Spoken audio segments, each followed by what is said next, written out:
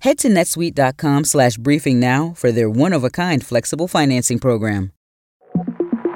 Hello. From CNN, I'm Jo Beck with the 5 things you need to know for Tuesday, January 23rd. It's decision time in New Hampshire as the first-in-the-nation primary gets underway. And some people have already voted in the tiny town of Dixville Notch, where Nikki Haley got all 6 votes. She'll be hoping that sets the theme for the day, as she makes her final push to try to beat former President Donald Trump, with the polls suggesting he's still got a comfortable lead.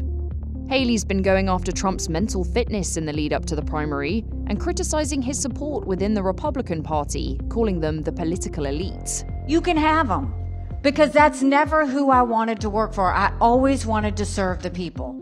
Several former candidates have endorsed Trump, and some joined him at a rally last night, where he seemed pretty confident. Now we're down to 2 people, and I think one person will be gone probably tomorrow, and the other one will be gone in November. Speaking of Joe Biden, the president will hold his first joint campaign appearance with his VP Kamala Harris today. The pair are expected to take direct aim at Trump and ratchet up warnings about what could happen if he gets back in the White House. The US and the UK have hit Houthi targets again. This is the 8th round of strikes in less than 2 weeks, with officials saying weapon storage sites and drone facilities were hit yesterday, and warning that there would be more strikes if the Iran-backed group kept targeting commercial vessels in the Red Sea region. That comes as 2 officials familiar with discussions told CNN that Israel has put forward that senior Hamas leaders could be allowed to leave Gaza as part of a broader ceasefire deal. CNN's Oren Lieberman explains the idea behind the proposal. It means that Israel could claim some sort of victory. Hamas's military leaders who were critical in planning the October 7th terror attack would be out of Gaza, and it would weaken Hamas's stranglehold, frankly, on the Gaza Strip. But crucially, it also comes as Israel has failed to achieve its military objectives of trying to completely destroy Hamas.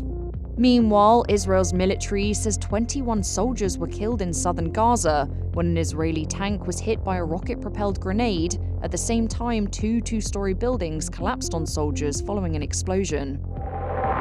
The Biden administration is now allowed to cut the razor wire at the US-Mexico border that was put up by Texas. That's after the Supreme Court ruled 5-4 that federal agents could remove it while the state's legal challenge plays out.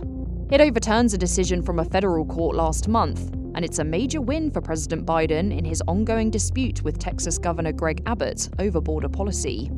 Tensions have become especially fraught in recent days after 3 migrants drowned in a section of the Rio Grande that state officials had blocked federal agents from accessing.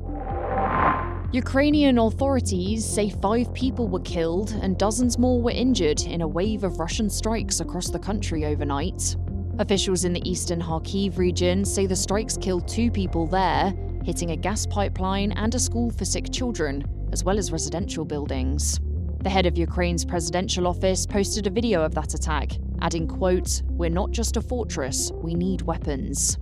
Ukrainian authorities fear their demands are not being met by Western allies, as political disputes in Europe and the US have delayed additional funding.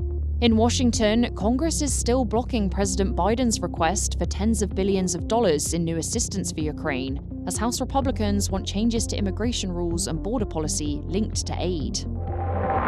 The Oscar-nominated director Norman Jewison has died at the age of 97. More on his life and career after this quick break. The Oscar-nominated director behind movies like In the Heat of the Night and Fiddler on the Roof has died at the age of 97. Norman Jewison's publicist said he died peacefully on Saturday. The Canadian filmmaker's career spanned more than 40 years, and he received several Academy Award nominations for his work, after starting out in the industry from as young as 5 years old. That's all for now. I'll be back with our next episode, which drops at 9 a.m. Eastern. Over 37,000 companies have already made the move to NetSuite. Backed by popular demand, NetSuite has extended its one-of-a-kind flexible financing program for a few more weeks. Head to netsuite.com/briefing. netsuite.com/briefing.